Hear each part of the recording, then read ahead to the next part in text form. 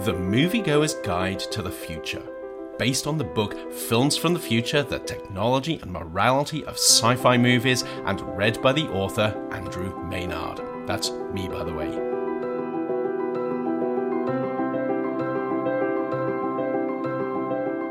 Chapter 11, Inferno.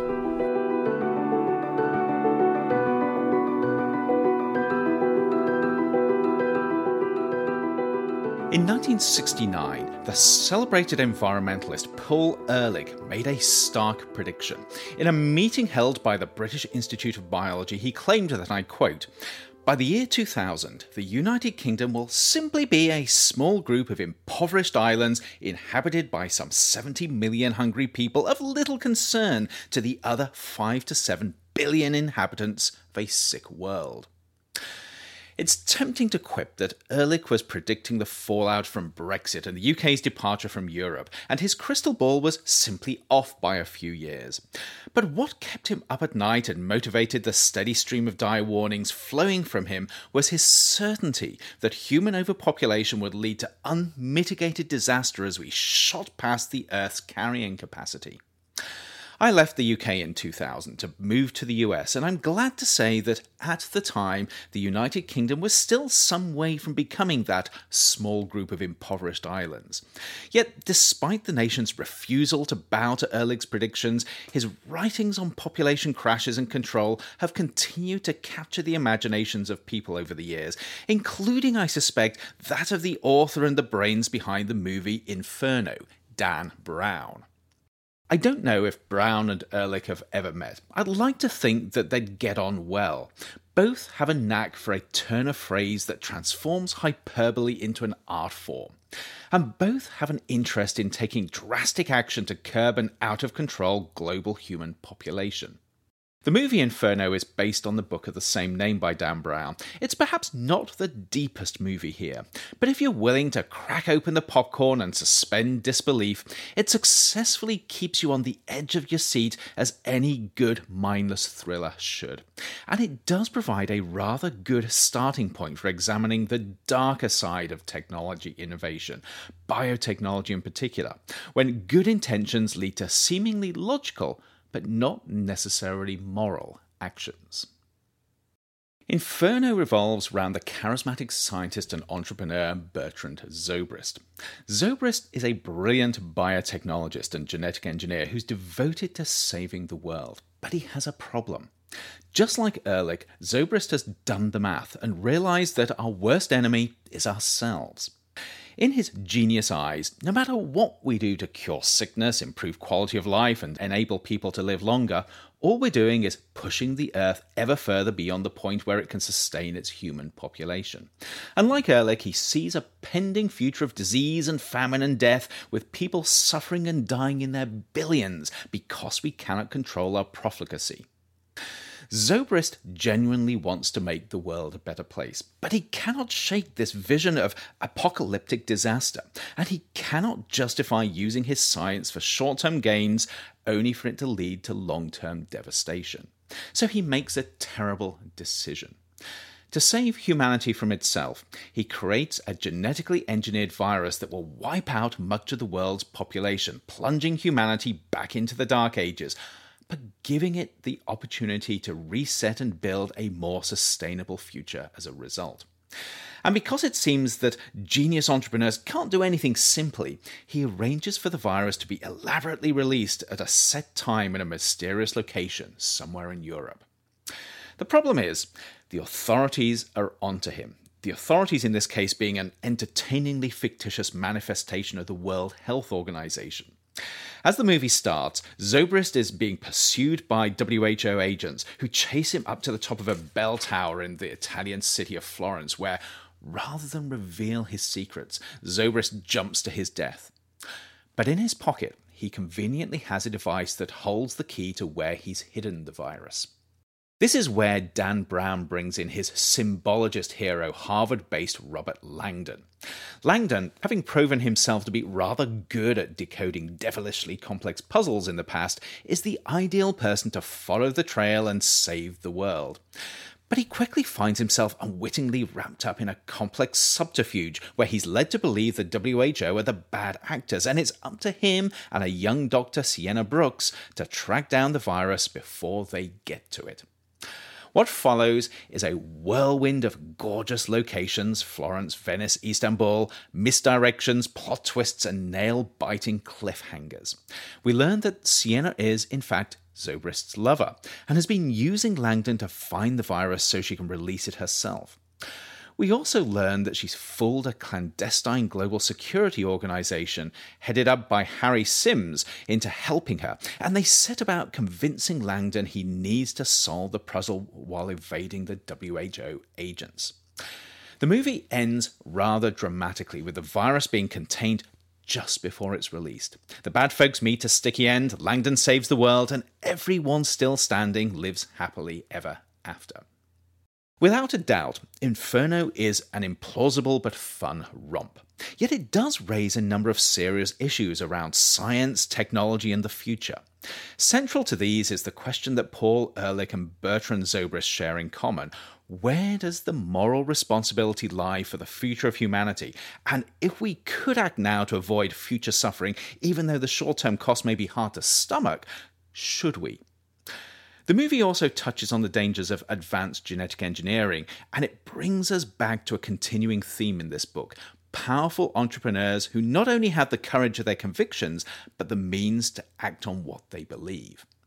Let's start, though, with the question of genetically engineering biological agents, together with the pros and cons of engineering pathogens to be even more harmful.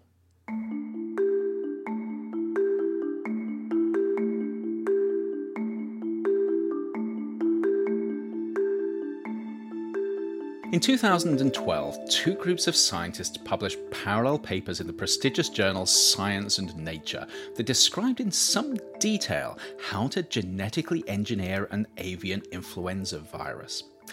What made the papers stand out was that these scientists succeeded in making the virus more infectious and, as a result, far deadlier. The research sparked an intense debate around the ethics of such studies, and it led to questions about the wisdom of scientists publishing details of how to make pathogens harmful in a way that could enable others to replicate their work. The teams of scientists led by virologists Ron Fouchier and Yoshihiro Kawaoka were interested in the likelihood of a highly pathogenic flu virus mutating into something that would present a potentially catastrophic pandemic threat to humans. The unmodified virus, referred to by the code H5N1, is known to cause sickness and death in humans, but it isn't that easy to transmit from person to person. Thankfully, the virus isn't readily transmitted by coughs and sneezes, and this in turn limits its spread quite considerably. But this doesn't mean that the virus couldn't naturally mutate to the point where it could successfully be transmitted by air.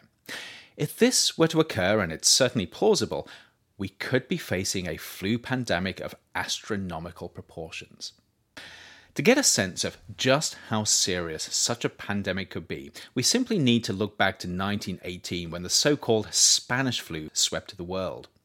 The outbreak of Spanish flu in the early 1900s is estimated to have killed around 50 million people, or around 3% of the world's population at the time. If an equally virulent infectious disease were unleashed on the world today, this would be equivalent to over 200 million deaths, a mind-numbing number of people.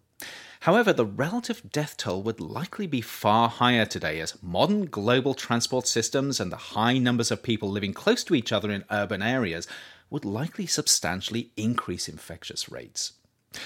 It's this sort of scenario that keeps virologists and infectious disease epidemiologists awake at night, and for good reason. It's highly likely that one day we'll be facing a pandemic of this magnitude. Viruses mutate and adapt, and the ones that thrive are often those that can multiply and spread fast. Here we know that there are combinations of properties that make viruses especially deadly, including human pathogenicity, lack of natural resistance in people, and airborne transmission.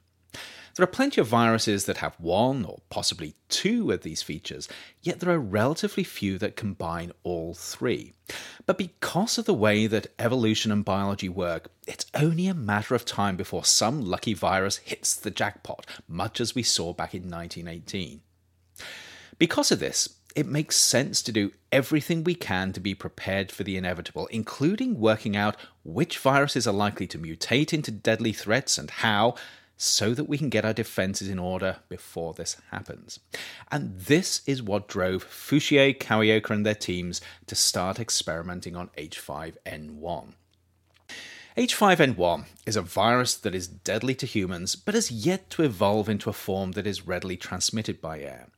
What interested Fouchier and Kawioka was how likely it was that such a mutation would appear, and what we could do to combat the evolved virus if and when this occurs. To begin to answer this question, they and their teams of scientists intentionally engineered a deadly new version of H5N1 in the lab so that they could study it.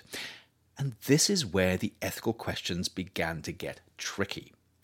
This type of study is referred to as gain-of-function research, as it increases the functionality and potential deadliness of the virus. Maybe not surprisingly, quite a few people were unhappy with what was being done. Questions were asked, for instance, about what would happen if the new virus was accidentally released. This was not an idle question, as it turns out, given a series of instances where infectious agents ended up being poorly managed in labs. But it was the decision to publicly publish the recipe for this gain-of-function research that really got people worried.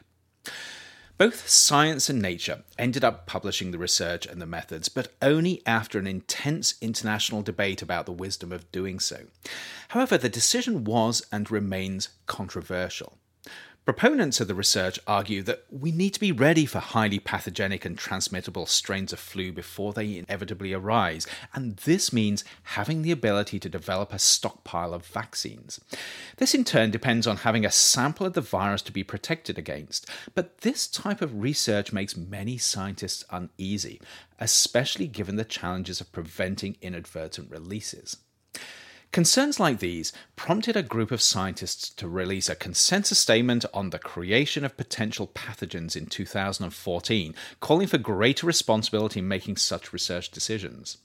These largely focused on the unintended consequences of well-meaning research, but there was also a deeper-seated fear here.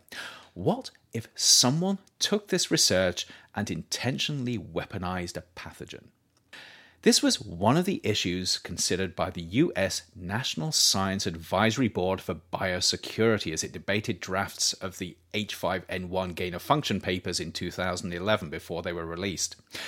In a statement released on December 20th, 2011, the NSABB proposed that the papers should not be published in their current form, recommending, and I quote, "The manuscripts not include the methodological and other details that could enable replication of the experiments by those who would seek to do harm." However, this caused something of a furore at the time amongst scientists. The NSABB is an advisory board in the US and has no real teeth, yet its recommendations drew accusations of censorship in a scientific community that deeply values academic freedom. The NSABB eventually capitulated and supported the publication of both papers as they finally appeared in 2012, including the embedded how-to instructions for creating a virulent virus. But the question of intentionally harmful use remained, and it's concerns like this that underpin the plot in Inferno. Fouchier, Kawioka and their teams showed that it is, in principle, possible to take a potentially dangerous virus and engineer it into something even more deadly. To the NSABB and others, it raised a clear national security issue. What if an enemy nation or a terrorist group used the research to create a weaponized virus? Echoes of this discussion stretch back to the 2001 anthrax attacks in the US, where the idea of weaponizing a pathogenic organism became part of our common language. Since then, discussions over whether and how biological agents may be weaponized have become increasingly common. Intuitively, genetically engineering a virus to weaponize it feels like it should be a serious threat. It's easy to imagine the mayhem a terrorist group could create by unleashing an enhanced form of smallpox, Ebola, or even the flu. Thankfully, most biosecurity experts believe that the risks are low here. Despite these imagined scenarios, it takes substantial expertise and specialized facilities to engineer a weaponized pathogen, and even then, it's unclear that the current state of science is good enough to create an effective weapon of terror. More than this, though, most experts agree that there are far easier and cheaper ways of creating terror or taking out enemy forces than using advanced biology. And because of this, it's hard to find compelling reasons why an organization would weaponize a pathogen rather than using far easier and cheaper ways of causing harm. Why spend millions of dollars and years of research on something that may not work when you can do more damage with less effort using a cell phone and homemade explosives or even a rental truck? The economics of weaponized viruses simply don't work outside of science fiction thrillers and blockbuster movies, at least not in a conventional sense. And this is where Inferno gets interesting, as Zobrist is not a terrorist in a conventional sense. Zobrist's aim is not to bring about change through terror, but to be the agent of change. And his mechanism of choice is a gain-of-function genetically engineered virus. Unlike the potential use of genetically modified pathogens by terrorists or even nation-states, the economics of Zobrist's decision actually make some sense, warped as they are. In his mind, he envisions a cataclysmic future for humanity brought about through out-of-control population, and he sees it as a moral imperative to use his expertise and wealth to help avoid it, albeit by drastic means. As this is movie make-believe, the technology Zobrist ends up developing is rather implausible, but it's not that far-fetched. Certainly we know from the work of Fouchier, Kawioka and others that it is possible to engineer viruses to be more deadly than their naturally occurring counterparts. And we're not that far from hypothetically being able to precisely design a virus with a specific set of characteristics, an ability that will only accelerate as we increasingly use cyber-based technologies and artificial intelligence-based methods in genetic design. Because of these converging trends in capabilities, when you strip away the hyperbolic narrative and cliffhanger scenarios from Inferno, there's a kernel of plausibility buried in the movie that should probably worry us, especially in a world where powerful individuals are able to translate their moral certitude into decisive action.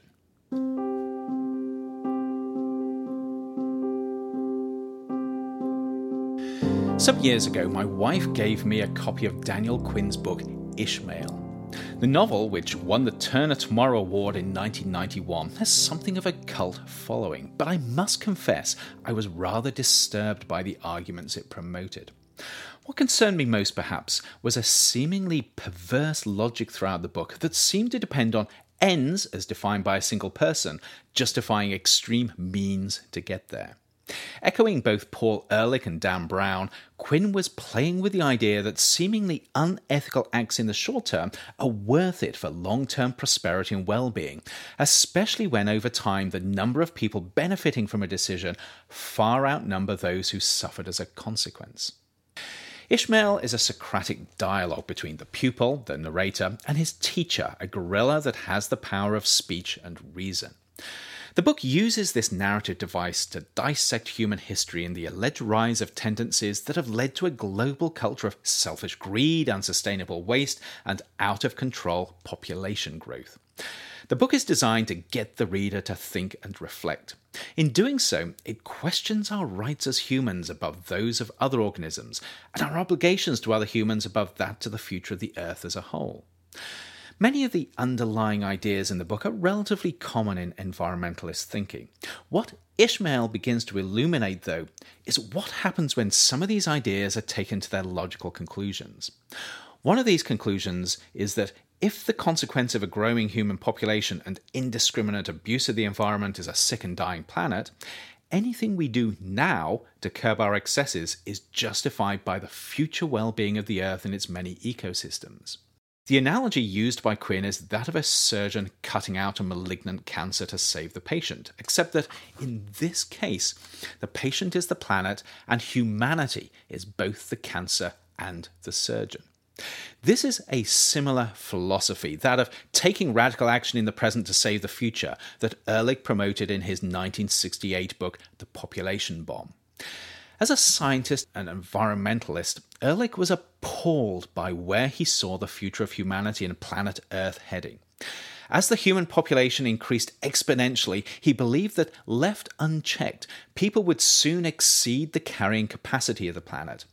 If this happened, he believed we would be plunged into a catastrophic cycle of famine, disease, and death that would be far worse than any preventative action we might take.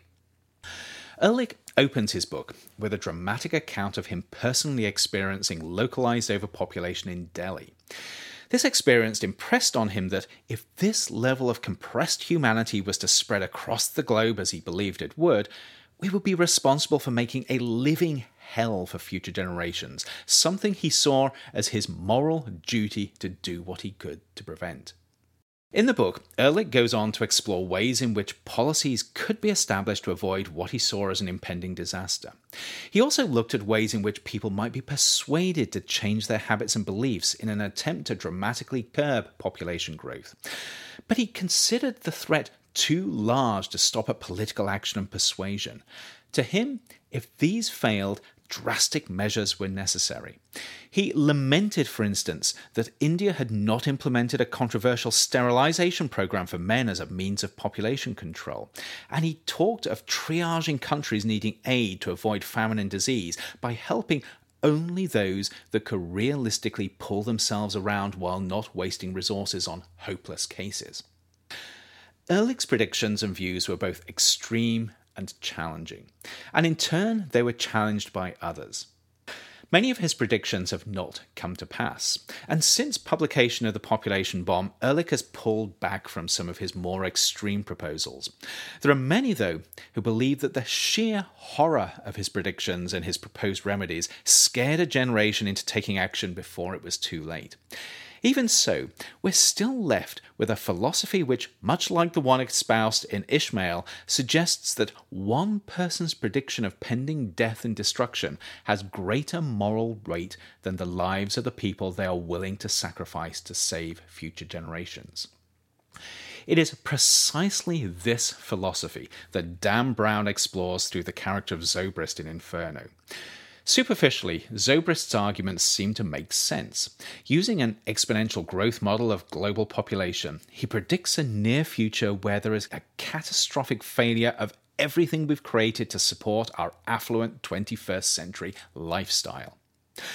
Following his arguments, it's not hard to imagine a future where food and water become increasingly scarce, where power systems fail, leaving people to the mercy of the elements, where failing access to healthcare leads to rampant disease, and where people are dying in the streets because they're starving, sick, and have no hope of rescue. As well as being a starkly sobering vision, this is also a plausible one, up to a point. We know that when animal populations get out of balance, they often crash. And research on complex systems indicates that the more complex, interdependent, and resource-constrained a system gets, the more vulnerable it can become to catastrophic failure. It follows that as we live increasingly at the limits of the resources we need to sustain nearly 8 billion people across the planet, it's not too much of a stretch to imagine that we're building a society that is very vulnerable indeed to failing catastrophically. But if this is the case, what do we do about it?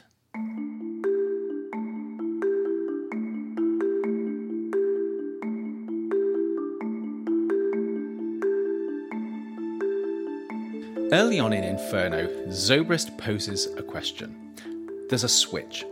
If you throw it, half the people on Earth will die. But if you don't, in 100 years, then the human race will be extinct. It's an extreme formulation of the ideas of Quinn and Ehrlich, and not unlike a scaled-up version of the trolley problem that philosophers of artificial intelligence and self-driving cars love to grapple with. But it gets to the essence of the issue at hand. Is it better to kill a few people now and save many in the future, or to do nothing, condemning billions to a horrible death and potentially signing off on the human race. Ehrlich and Quinn suggest that it's moral cowardice to take the not my problem approach to this question. In Inferno, though, Brown elevates the question from one of philosophical morality to practical reality. He gives the character of Zobrist the ability to follow through on his convictions and to get out of his philosophical armchair to quite literally throw the switch, believing that he is saving humanity as he does so. The trouble is, this whole scenario, while easy to spin into a web of seeming rationality, is deeply flawed. Its flaw lies in the same conceits we see in calls for action based on technological prediction. It assumes that the future can be predicted from the exponential trends of the past, a misconception that was addressed in Chapter 9 and Transcendence, and it amplifies rather than moderates biases in human reasoning and perception. Reasoning like this creates an artificial certainty around the highly uncertain outcomes of what we do, and it justifies actions that are driven by ideology rather than social responsibility. It also assumes that the enlightened, whoever they are, had the moral right to act without consent on behalf of the unenlightened. In the cold light of day, what you end up with by following such reasoning is something that looks more like religious terrorism or the warped actions of the Unabomber Ted Kaczynski than a plan designed to create social good. This is not to say that we are not facing tough issues here. Both the Earth's human population and our demands on its finite resources are increasing in an unsustainable way, and this is leading to serious challenges that should under no circumstances be trivialized. Yet as a species, we're also finding ways to adapt and survive and to overcome what were previously thought to be immovable barriers to what could be achieved. In reality, we are constantly moving the goalposts of what is possible through human ingenuity. The scientific and social understanding of the 1960s was utterly inadequate for predicting how global science and society would develop over the following decades. And as a result, Ehrlich and others badly miscalculated both the consequences of what they saw occurring and the measures needed to address them. These developments included advances in artificial fertilizers and plant breeding that transformed the ability of agriculture to support a growing population. We continue to make strides in developing and using technology to enable a growing number of people to live sustainably on Earth, so much so that we simply don't know what the upper limits of the planet's sustainable human population might be.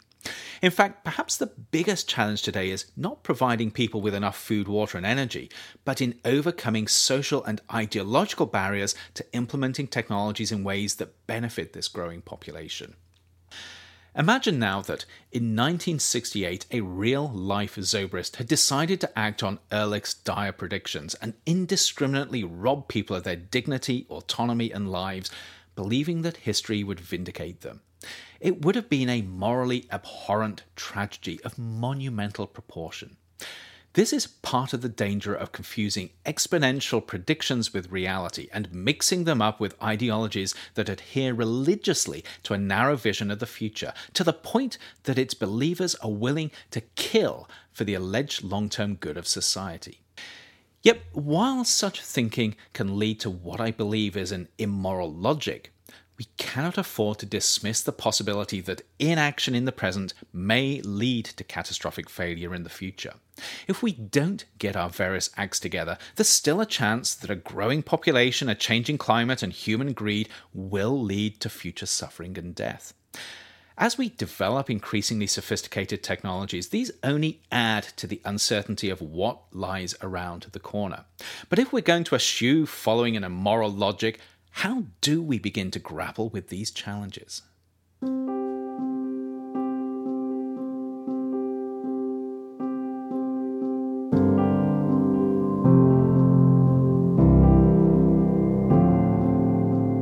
Perhaps one of the more difficult challenges that scientists and academics more broadly face is knowing where to step out of the lab or the office and into the messy world of politics, advocacy, and activism.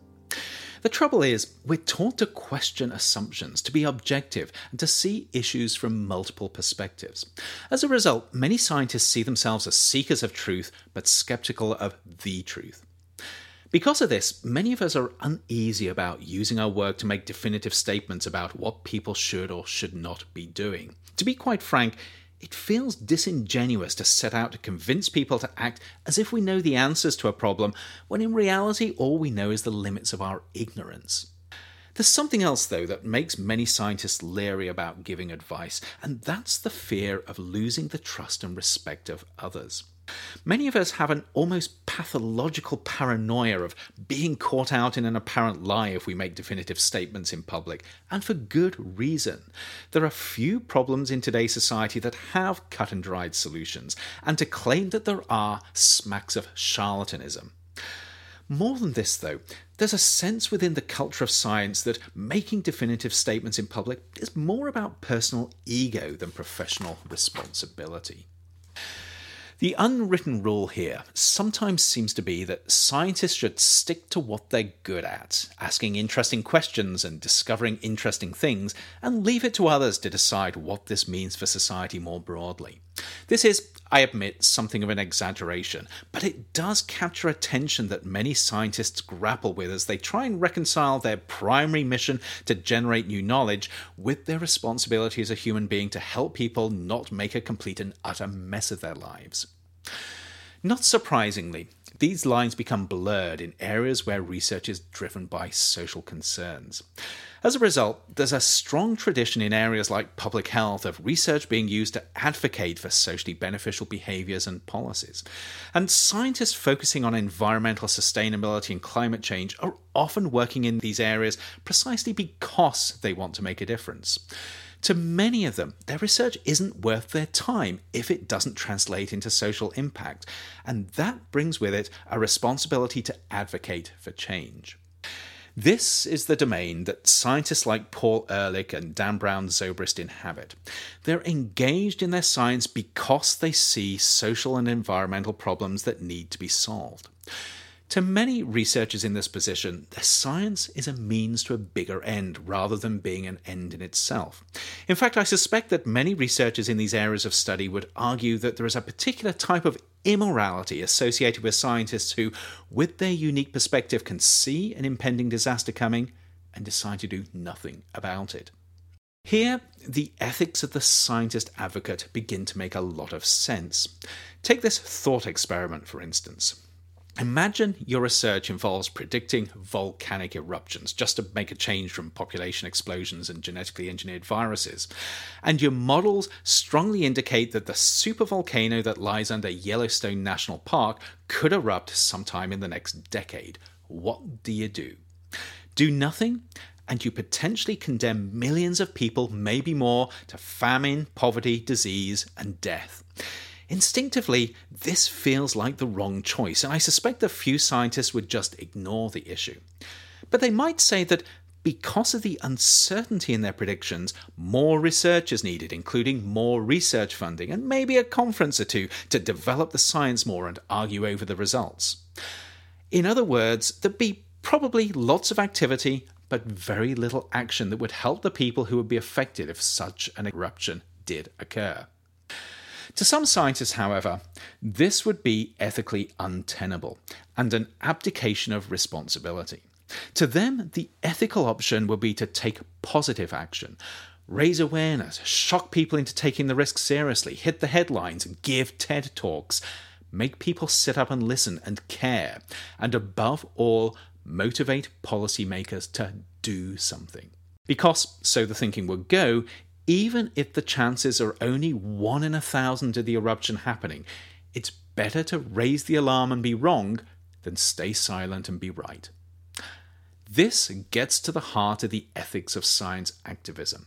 It's what lies behind the work of Paul Ehrlich and others, and it's what motivates movements and organizations that push for social, political, and environmental change to protect the future of the planet and its inhabitants. And yet, compelling as the calculus of saved future lives is, there's a problem. Pushing for action based on available evidence always comes with consequences. Sadly, there's no free pass if you make a mistake or the odds don't fall in your favour. Going back to the Yellowstone example, a major eruption could well render large swaths of the mid-US uninhabitable. Agriculture would be hard hit, with air pollution and localized climate shifts making living conditions precarious for tens of millions of people. On the other hand, preparing for a potential eruption would most likely involve displacing millions of people, possibly leading to coastal overcrowding, loss of jobs, homelessness, and a deep economic recession. The outcomes of the precautionary actions, irrespective of whether the predictions came true or not, would be devastating for some. They may be seen as worth it in the long run if the eruption takes place, but if it doesn't, the decision to act will have caused far more harm than inaction would have. Now imagine having the burden of this on your shoulders because you had the courage of your scientific convictions even though you are wrong, and it becomes clearer why it takes a very brave scientist indeed to act on the potential consequences of their work. This is obviously an extreme and somewhat contrived example, but it gets to the core of the dilemma surrounding individuals acting on their science. And it underlies the tremendous social responsibility that comes with advocating for change based on scientific convictions. To make matters worse, while we all like to think that we're rational beings, scientists especially, we're not. We're all at the mercy of our biases and our beliefs, and all too often we interpret our science through the lens of these. And this means that when an individual, no matter how smart they are, decides that they have compelling evidence that demands costly and disruptive action, there's a reasonably good chance that they've missed something. So how do we get out of this bind where conscientious scientists seem to be damned if they do and damned if they don't? The one point of reasonable certainty here is that it's dangerous for an individual to push an agenda for change on their own. It's just too easy for someone to be blinded by what they believe is right and true, and as a result, miss ways forward that are more socially responsible. At the same time, it's irresponsible to suggest that scientists should be seen and not heard, especially when they have valuable insights into emerging risks and ways to avoid them. One way forward is in collective advocacy. There's a much greater chance of 100 scientists having a clear view of emerging challenges and options than one lone genius. And in reality, this is how science gets translated into action on many large issues. But this does mean that experts need to be prepared to work together and have the humility to accept that their personal ideas may need to be reined in or modified for the common good. This is where most experts are at with big issues like climate change and vaccines. But there are many other socially important issues that either don't raise to the level of collective efforts from scientists or are still uncertain enough that there's not enough evidence for a consensus to emerge. So what are the socially responsible scientists to do in these cases? In 2007, the scholar Roger Pielke Jr. grappled with some of these challenges in his book, The Honest Broker: Making Sense of Science in Policy and Politics. Pielke was especially interested in how science and scientists inform policy and operate within the political arena. Because of this, his book takes quite a narrow view of advocacy, particularly when it comes to exploring how scientists can use policy advocacy to bring about change. But much of his analysis is relevant to any scientist trying to thread the needle of remaining true to their profession while acting as a responsible citizen. Pielke astutely recognizes that there is no single best way that scientists can translate what they know and what they believe to be true into societally relevant action. Instead, taking his own advice, he suggests that there are a range of possible options here, with 4 in particular standing out. These he referred to as 4 idealized roles of science in policy and politics, but they apply equally well to scientists trying to bring about what they consider to be positive social change. The first of these roles is the pure scientist. This is perhaps closest to the picture of the scientist I drew earlier in this chapter, the person committed to objectivity and evidence who is seriously worried by the idea of making decisions where there is only uncertainty. Pielke characterizes the pure scientist as someone simply interested in generating new knowledge and placing it in a common reservoir of information, which they leave to others to dip into and use. In other words, they create a wall between themselves and the society they live in, assuming that someone else may one day find some use for what they do. If this sounds a little unrealistic, it probably is. Even Pilkey acknowledges that such scientists are probably found more frequently in myth than in reality. Yet this is a relatively common stereotype of scientists, certainly within Western culture. Pilkey's next category is the science arbiter. This, I suspect, is where many scientists are the most comfortable. In Pilkey's framework, science arbiters recognize that effective and socially relevant decisions are made on good advice and clear information about the pros and cons of different options. Rather than having an opinion on what is the right or the wrong decision, science arbiters help ensure people have access to the science and evidence they need to make the best possible decisions. There is a twist here, though. Pilkey also argues that because people who feel comfortable in this role have a deep belief in the scientific process, they tend to focus on issues that they believe can be resolved through science while staying away from those that they believe cannot.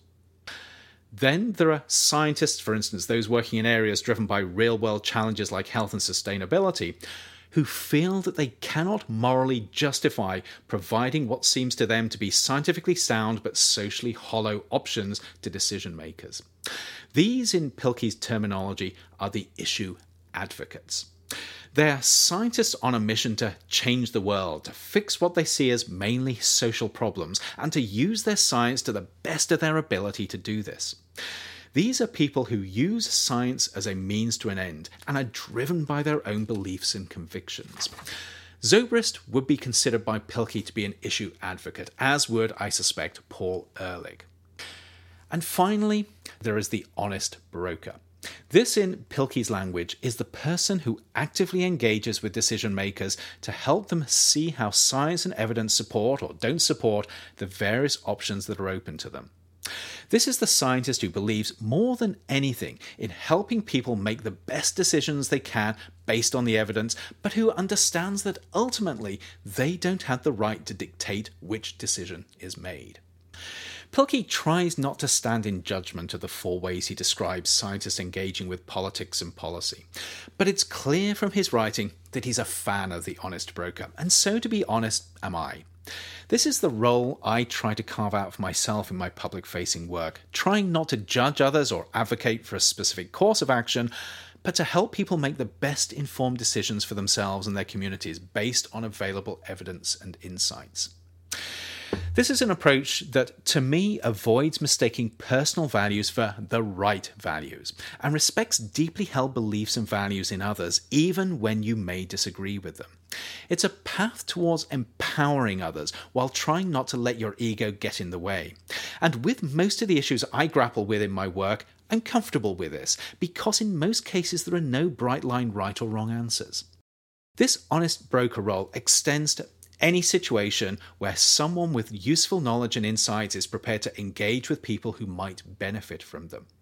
Of course, sometimes people will make decisions that lead to harm anyway, but how much more tragic if these decisions are made simply because they were never aware of the alternatives or the consequences. Yet I'll be the first to admit that this role, while being rooted deeply in values that I consider important, has its problems. And nowhere are they more apparent than when issues of such moral peril arise that not to advocate for a certain stance or a particular way forward ends up becoming tacit support for not taking action. To many, inaction on climate change and the use and proliferation of nuclear weapons falls into this category, as does the rejection of vaccines. These are issues where indecision or lack of advocacy has a high chance of adversely impacting millions of people. In cases like these, there is increasing pressure to shift from being an honest broker to an issue advocate. And yet, because of the dangers of values and belief-driven short-sightedness, even in these cases, it's hard to justify one person being the sole arbiter of truth. Rather, as Pilkey argues, this is where we need institutions and socially sanctioned organizations to act as the instruments of advocacy. Pilkey mentions groups like the National Academy of Sciences and by inference similar organisations around the world, but I expect others would include advocacy groups here as well that are focused on specific issues, yet recognise the importance of science in advocating for action. This is, of course, another sticky point, because as soon as an issue becomes a focus of attention, the battles begin for whose science is the most legitimate. As someone with leanings towards being an honest broker, I would suggest that where there is uncertainty in the science, which is pretty much always that's the nature of science, the weight of scientific evidence becomes critical. There are always going to be multiple ways that science can be interpreted, but some of these will most likely to be more strongly supported by the evidence than others. And here, nothing good ever comes from simply selecting the science that supports your issues and rejecting the science that doesn't. This is a path to self-delusion, because at the end of the day, wishing something is true simply because it supports what you believe doesn't make it so. But then what do you do if the evidence seems to point towards a looming catastrophe and no one's listening? This is where charismatic voices like Paul Ehrlich's arise, and it's where, as a society, we need to decide how to respond to what they preach. In the case of Inferno, overpopulation is perceived as a looming catastrophe that will result in misery and death for hundreds of millions of people unless radical action is taken. Zobrist sees this and believes he has a solution, but having been effectively outcast by the scientific community for his radical ideas, he resorts to drastic measures. In the movie, Zobrist's plan to cull half of the world's population through his genetically engineered virus is, of course, abhorrent. This is what provides the dramatic tension that keeps us glued to the screen, fueled by our moral outrage. But there's an interesting twist here, and it comes not from the movie, but from the book that the film's based on. Dan Brown's book, Inferno, like the movie, follows a crazy countdown as Robert Langdon struggles to unravel the clues left by Zobrist to the location of the virus. As in the movie, Zobrist believes enough in the legitimacy of his actions that he's willing to die rather than give up his secrets. But then, as the location of the virus is discovered, the book and the movie diverge quite dramatically.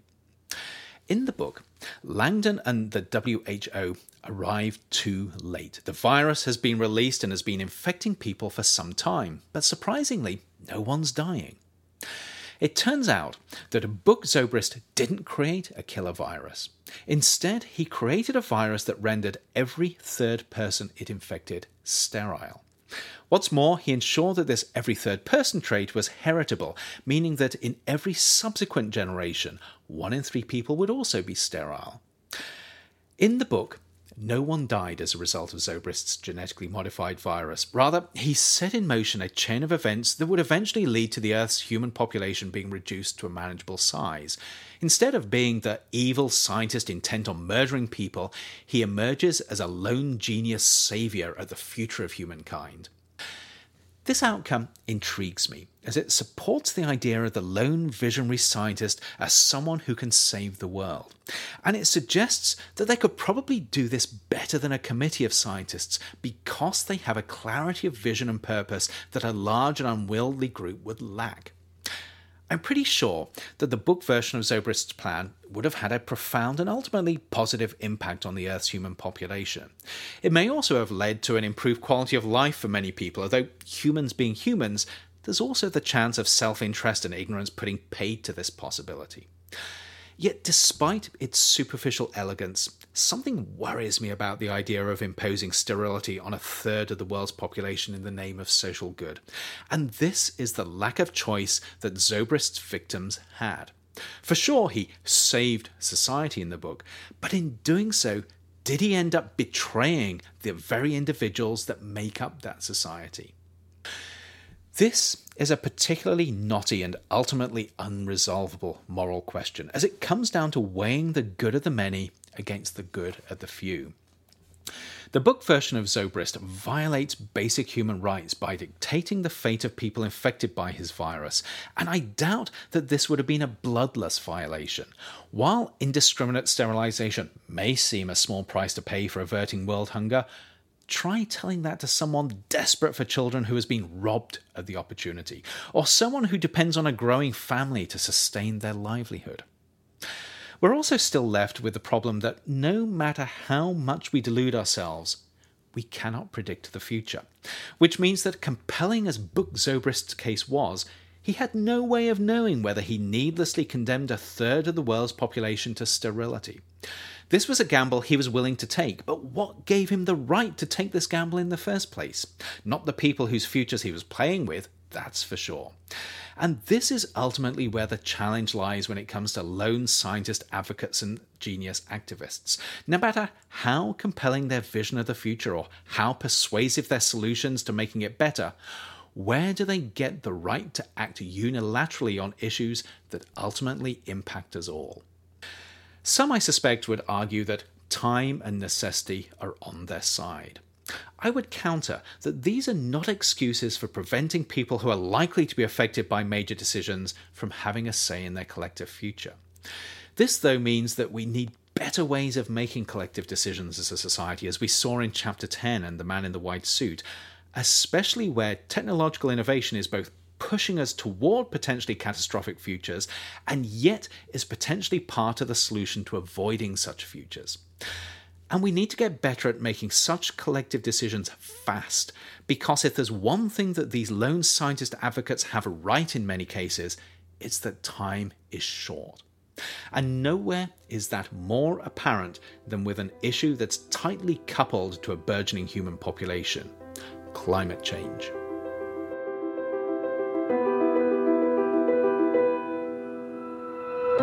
The Moviegoer's Guide to the Future is based on the book Films from the Future, The Technology and Morality of Sci-Fi Movies, and is read by the author Andrew Maynard.